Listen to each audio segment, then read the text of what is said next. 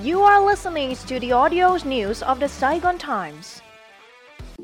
Hello and welcome to the Saigon Times podcast. I'm Phuong Linh with headlines for the podcast today, May 27th.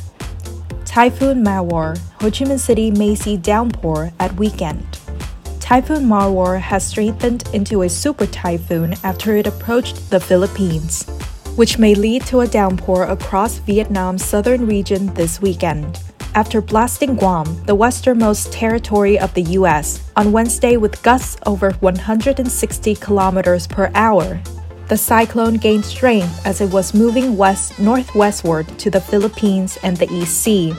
However, the typhoon switched its direction to Taiwan after it approached Luzon, the Philippines, on May 26, with winds of up to 175 kilometers per hour near the center and gusts of up to 230 kilometers per hour. Typhoon Mawar has kept gaining strength and now gusts at level 17. The weather forecaster predicted that there might be showers or thunderstorms in Ho Chi Minh City and other provinces from May 26 to May 29th, with winds gusting at level 4 or 5. Also, there may be heavy rains from Phu Quoc Island, Gin Giang Province to the south-central coastal province of Khánh Hòa in the next 7 days, and coastal areas may see strong winds accompanied by high tides.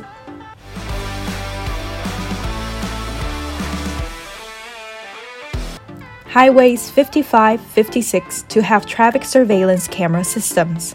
Bà Rịa Vũng Tàu Province is set to launch the second phase of a project to install smart traffic surveillance camera systems on National Highways 55 and 56 on June 20th. According to provincial authorities, the camera systems will monitor the province's sections of the national highways. Camera installation work has been completed and the camera systems are on a trial run. In the first phase of the project, 89 traffic surveillance cameras were installed and put into operation on the National Highway 51 section in Bà Rịa Vũng Tàu Province in October 2021. The cameras were used to detect traffic violations on the section between Long Sơn intersection and Phú Mỹ town and helped reduce traffic violations on the section.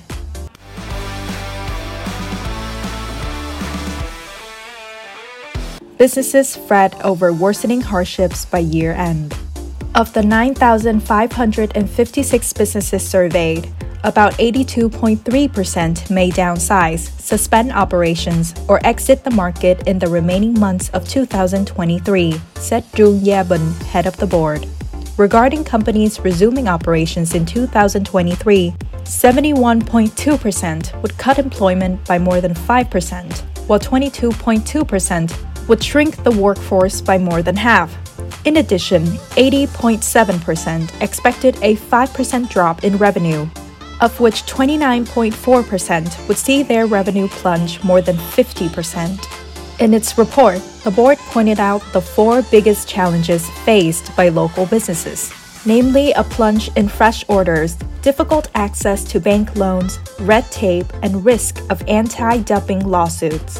Local government support has failed to help businesses tackle difficulties and has yet to be in line with the government's directions in propping up the economy.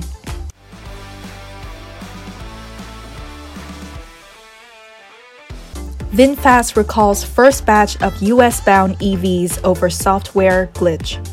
The Vietnamese automaker VinFast is recalling the entire first batch of VF8 electric cars shipped to the US last year due to a software glitch.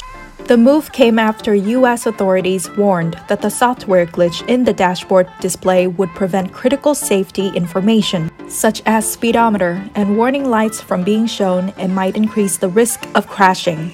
VinFast has begun updating the software to fix the problem on May 25th.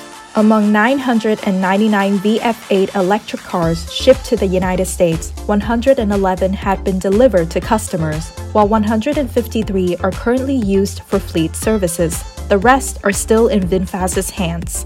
VinFast said in a statement that the automaker voluntarily reported to the local authorities for the recall. VinFast has yet to record any instances of this issue occurring in other markets. That's all from us for today. Thank you and see you in the next podcast.